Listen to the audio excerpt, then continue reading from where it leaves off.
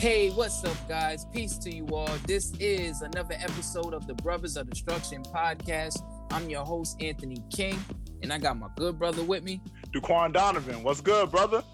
Man, that wasn't good that we wasn't able to give the people a recap of SmackDown, and we apologize.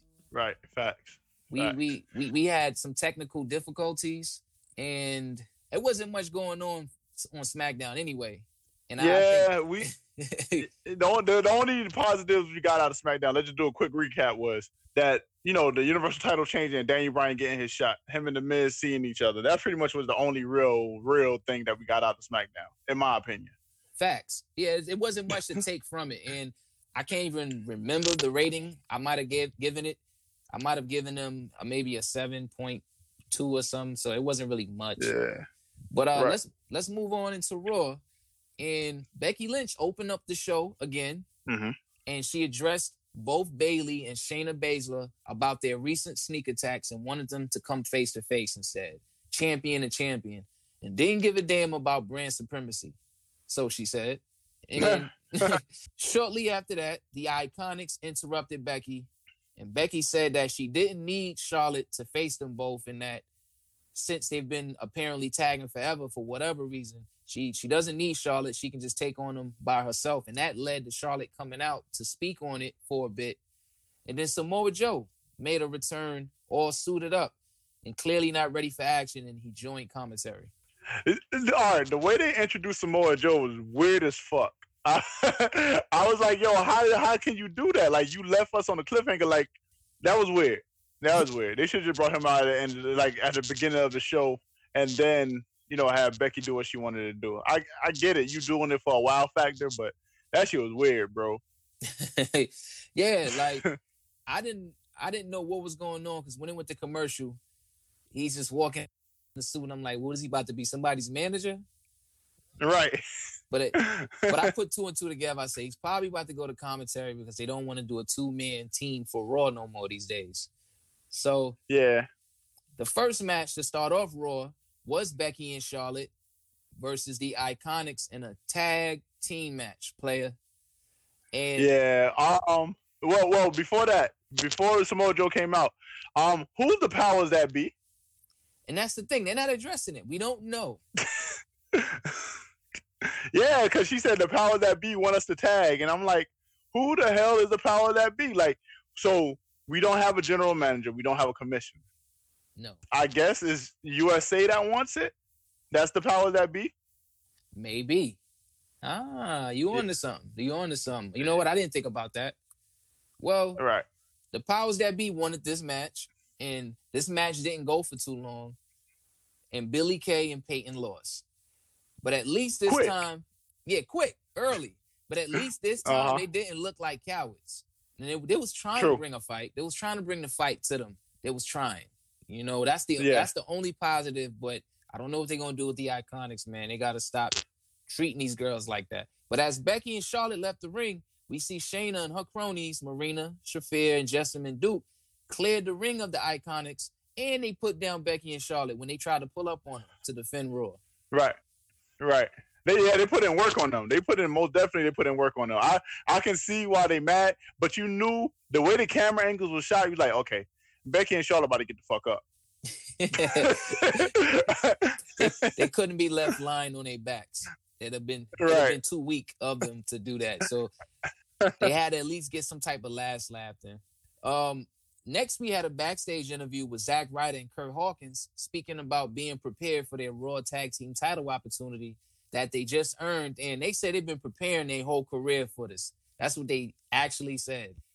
Yeah. Preparing their whole career. And then AOP made that. They pulled up and made that seem like it was for nothing. They pulled the fuck up. All right. So do you watch Wrestling with Regret? With Brian Zane on YouTube?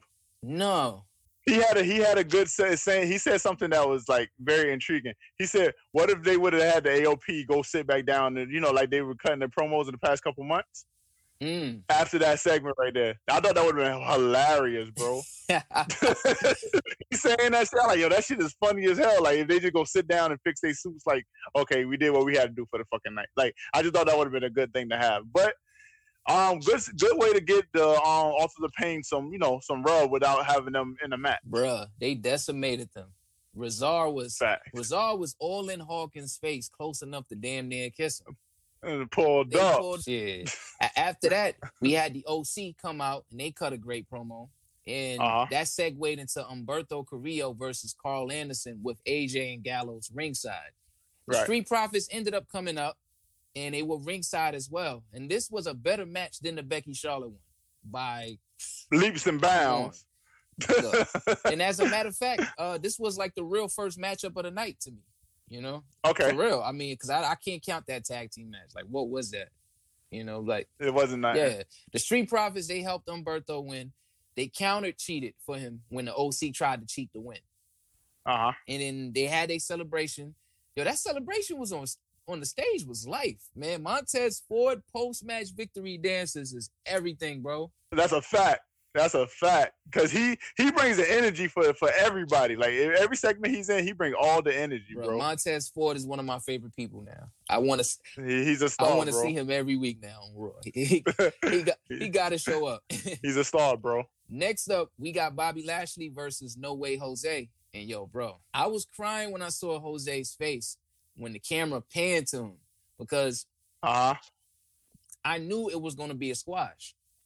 But before it went down, Lana confirmed that she put a restraining order on Rusev and said that... And she filed for divorce. And filed for a divorce. And it fucked up, too. She said something about he couldn't come within 90 miles. Yo! She said 90 miles. And she was like... I like the way she recovered. She was like, oh, I like the way he corrects me. She said 90... What she said after that? 90 minutes or some shit like 90 that? days. Then she had to correct... then she had to correct it again.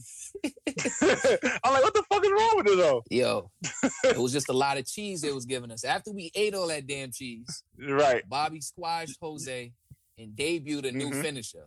He got the master lock now. Oh, yo, I missed that part. I think I was in the bathroom, but I missed that part. Man, that was a bathroom. So he got, it was because I know Jose was gonna get squashed. But he got the master lock now. Historical significance. He was the first man to break out the master lock, wasn't he? Good callback. He was, right? Great callback. He actually was. He put that man to sleep, man. He put him to sleep. Yeah. Then locked lips with Lana again after the match. And them kisses are starting to get stank now. It's starting to get stank, bro. He said it's starting to get stank. Yeah, they up there with Edge and Vicky, Edge and Lita, Christian and Trish. Edge and everybody. Edge and everybody. That's what it is. Christian and Trish at WrestleMania 20. Oh yeah, that was nasty. Yeah, they getting there.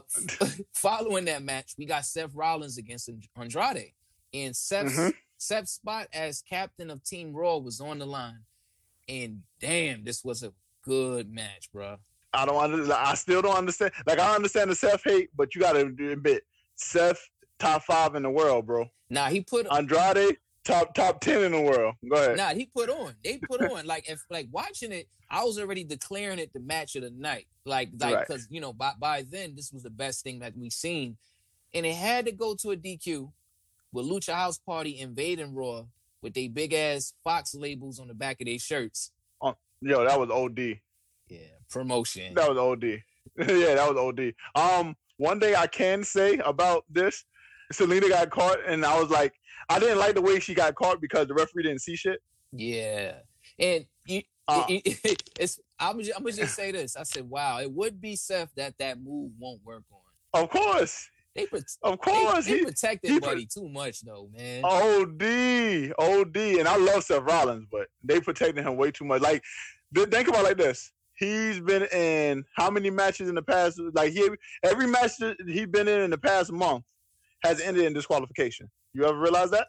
That's another thing I was noticing. I said they won't let this man take a clean defeat for whatever reason, but he's in his Cena Roman Reigns phase, I guess you can call it. This invasion didn't even last long because after they attacked Seth and Andrade, they were able to fend off that attack. And the Lucha House Party, I think they got beat up.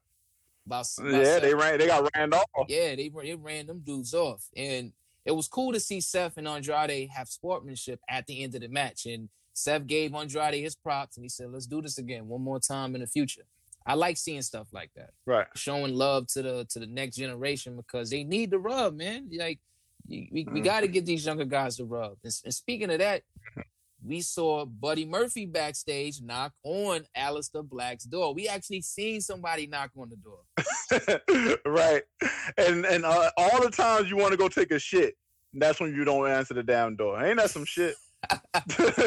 When you gotta take a shit, that's when you don't want to answer the door. You picked the perfect time to take a shit. When you wanted people to answer your door all this time, now you gotta go take a shit. Ain't this some bullshit? Yo, I love how Aleister came out of there like he was so thirsty. Like, who knocked on the door? Like he was thirst. Buddy said, I want to pick a fight, and then walked off. That was fire. Yeah, I like that. After that, they segued from there to a bunch of cars coming in, and Triple H came out of one of them. And I'm like, oh, God, Triple H got the army with him. These days, Triple H pull up with like 4 whips. Yo, that's a fact. Triple H think he a part of fucking the Cash Money Millionaires. This shit is crazy.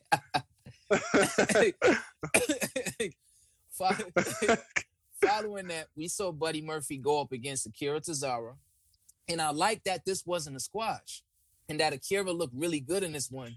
And I'm going to tell you why, too, because they found a way to showcase Buddy in some intense back and forth action to see. And that just shows us how he does bell to bell when the competition has some difficulty. So to see him not just run through Akira, I was pleased to see, like, what's the offense like when the odds are stacked against him? When you got somebody that's on that edge, you know? But one thing about Buddy Murphy's matches is they've been very competitive matches. All of them. Even the one with Sad, even the one with who else? Who else he had a match with recently and that was a competitive match?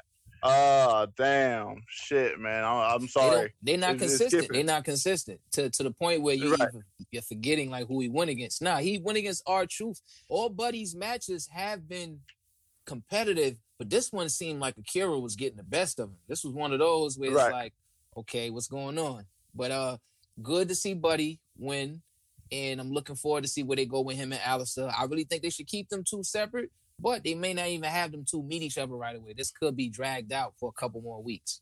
True that. After that, we got another Eric Rowan Mystery Baby backstage segment, a short one. The Mystery Baby. Yo, it was a short one. Did the Goo Goo Bob, whatever. And then we saw a squash match between him and somebody named Alex Malcolm. And before it even started, we got this quick 24/7 title parade with the Singh brothers and R-Truth. Do you think this setting up for Eric Rowan to be the 24/7 champion?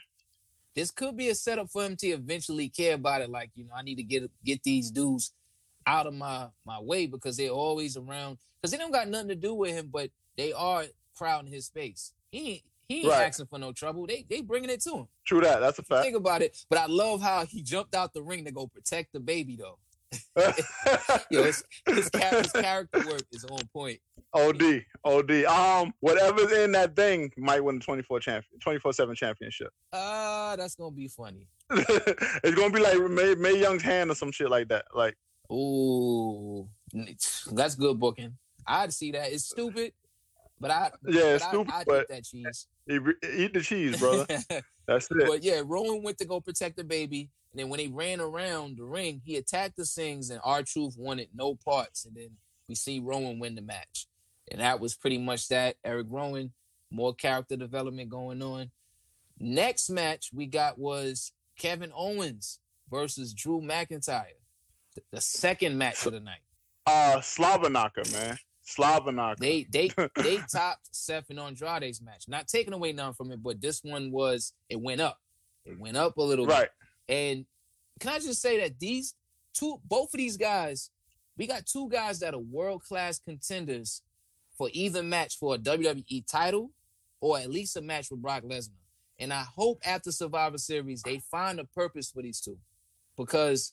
especially Drew. It's Kevin Owens too, because they hold him after the SmackDown situation. Yeah. Did you notice Drew did an attitude adjustment to KO on the side of the ring? Right. I did see that.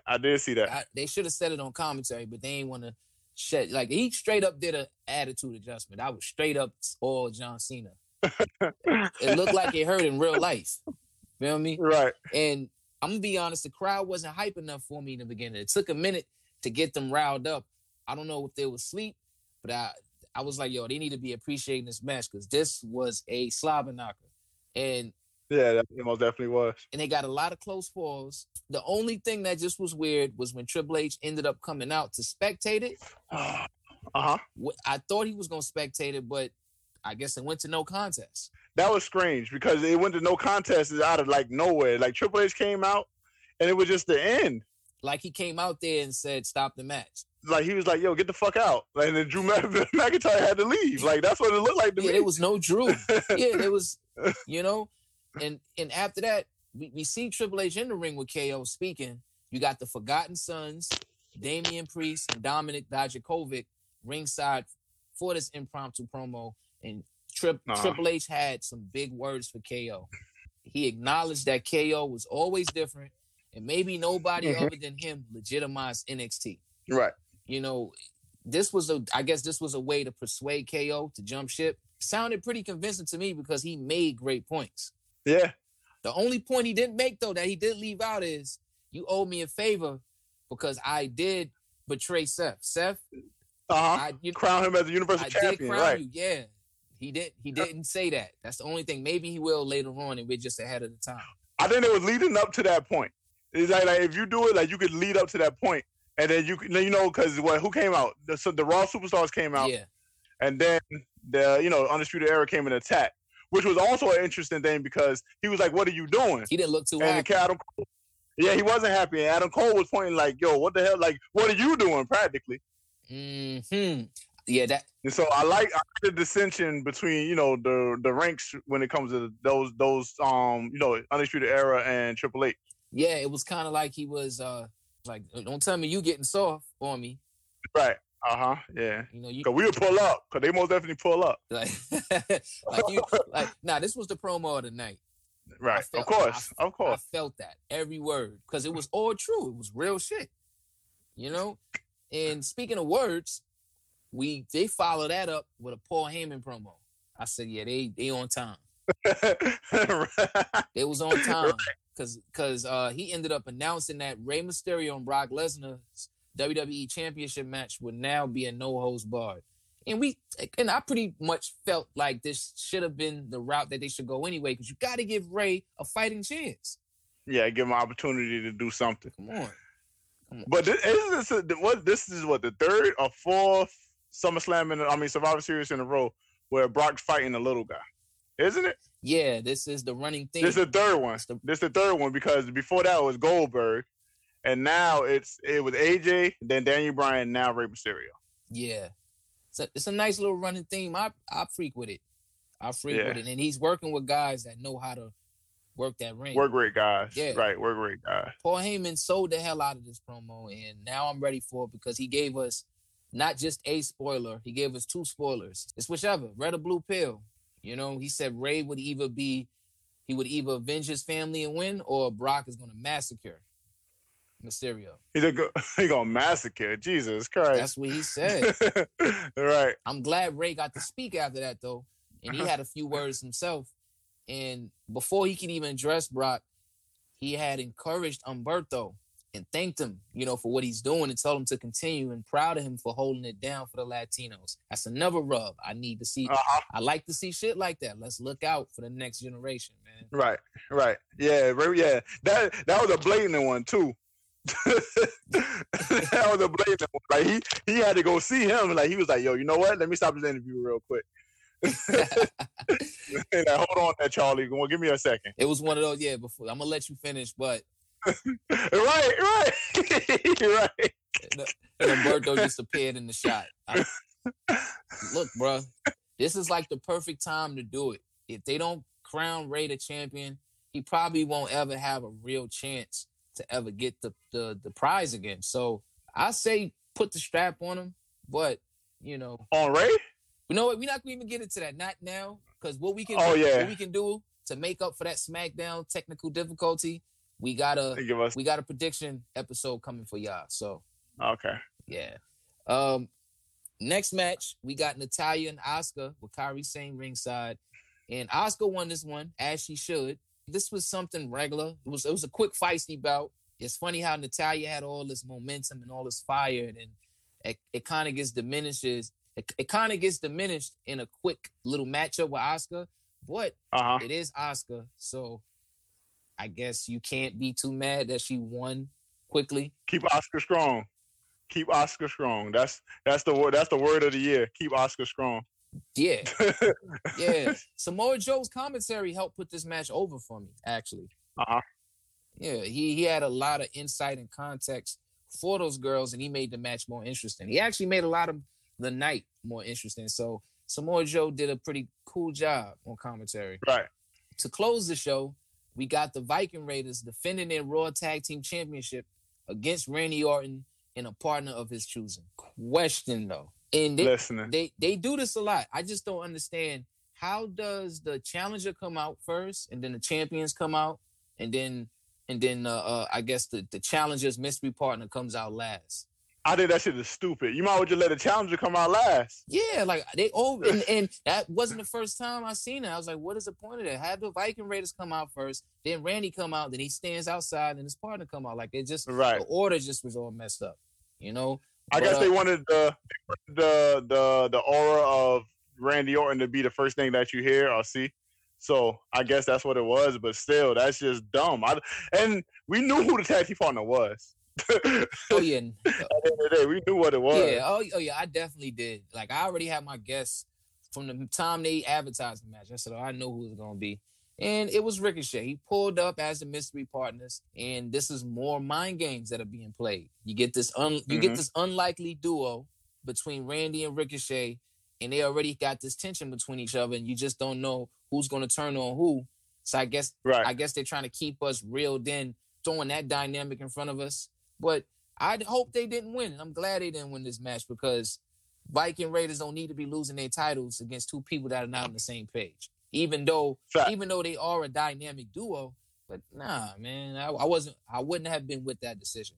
As the match was going on, though, it started out hot and heavy, and then we see a couple of SmackDown members in the back putting hands on one of the Raw guys. Right. But you found it weird that they guys was wearing hats like they was in disguise. I was like, yo, why do they got hats on? Like, they like truckers or something like that? I'm like, yeah, y'all really out here wild. Cesaro had his caps on. Yo, Ziggler had a cap on with a big ass Fox logo on the back. Like, what? It might have been a heel thing. All the heels wore caps. I guess. The match was going so well, though. I did like it. Randy Orton and Ricochet going against the Viking Raiders was a ruthless aggression. I did like it. It was going well until SmackDown came out and ended that to a DQ. So many DQ finishes. Right. But yo, did you realize 4 Raw guys nearly beat up like 12 SmackDown guys? Yo, that was crazy, bro. Yo, Randy, Ricochet, and the Viking Raiders was tearing ass up. It was like 12 against 4, and they still walked out tall. Like, I don't know how that happened. It's like Randy started shoot wrestling outside. Like, nah, you're not about to get the best of me. He's all, hell no. You know who I am? He go hit him. He beat up like 4 people by himself. Yo. And then, because the first move on the beatdown was an RKO. He was like, you know who I am? Like, hit him with the Kevin Durant speech. You know who I am. Right. I'm Kevin Durant. Right. then we get NXT. They came out and they put down SmackDown. And Leo Rush was in the mix. Shout outs to Leo. Monday Night Rush. Yeah, right. Yeah. We saw the entire NXT roster put down Randy, Ricochet, and the Viking Raiders until your boy Seth came out with the rest of Raw to end this Brawl segment. And then the next thing you know, we got all 3 brands fighting forever. We got them all fighting forever, selling Survivor Series. And then Triple H popped up on the Titantron, and he was like, look, I'm inviting Raw and SmackDown to NXT. Our gates wide open. Come get some. And that was pretty much it. That was the show. I'll go to say I give Raw a solid 8. Ooh, you gave him a strong rating, brother. I gave him a solid 8 only because you know why? I'm gonna tell you. We saw the whole WWE roster on here, and we saw 3 solid matches. Even though the finishes were questionable, it was good wrestling to see on Raw. We usually get the type of wrestling that we got is something that we're prone to getting on an NXT program or a AEW program. But you know, these SmackDown and Raw, they're so simulated that these guys don't get to work the way they did. So that's just the, you know. Okay. All right. So I guess I give let's go 7.1. Let's go 7.1 just because it was go home and I knew what to expect. Yeah, you like you said, we did get good matches, and it normally is simulated, but I like the way they progressed. It wasn't a slow pace night. You get what I'm saying? Yeah. Because normally Raw goes slow pace. It was a faster paced night of Raw.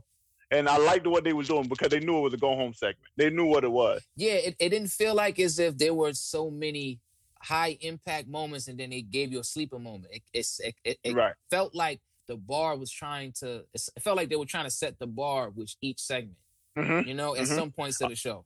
And my brothers of the night, I would just say everyone that gave us those solid matches. That's between Drew, KO, Buddy Murphy, Kira Tozawa, Seth, Andrade, Randy, Ricochet, the Vikings, and Triple H for his promo. Those are my brothers of the night. I would say they held down Raw and made it interesting for me. Okay. My brother of the night, Triple H and his promo. Triple H and his promo did it all for me. Like, as much as, you know, Triple H get criticized and stuff, he know his wrestling, bro. Right. And now we gonna see what they doing in NXT, man. He done opened the door. Let's see how SmackDown and Raw invades them. Hopefully it's not the regular cliche predictable shit. We need to see something different. We need to see some type of invasion happen differently. Maybe somebody needs to attack Triple H this time to really get NXT riled up. I'm with that. I'm most definitely with that. Yeah, somebody attack Triple H instead of the same old bullshit. Yeah, I think if you want to really get the eyes going, you get somebody to attack Triple H. And now NXT really got a lot to defend. They got to defend Triple H. Right. And, you know what I mean? So, but yeah, guys, make sure y'all follow us on Instagram at Brothers of Destruction Podcast. Swing back around next time for another episode. I'm your host, Anthony King. With your brother, Daquan Donovan. And we out. Peace.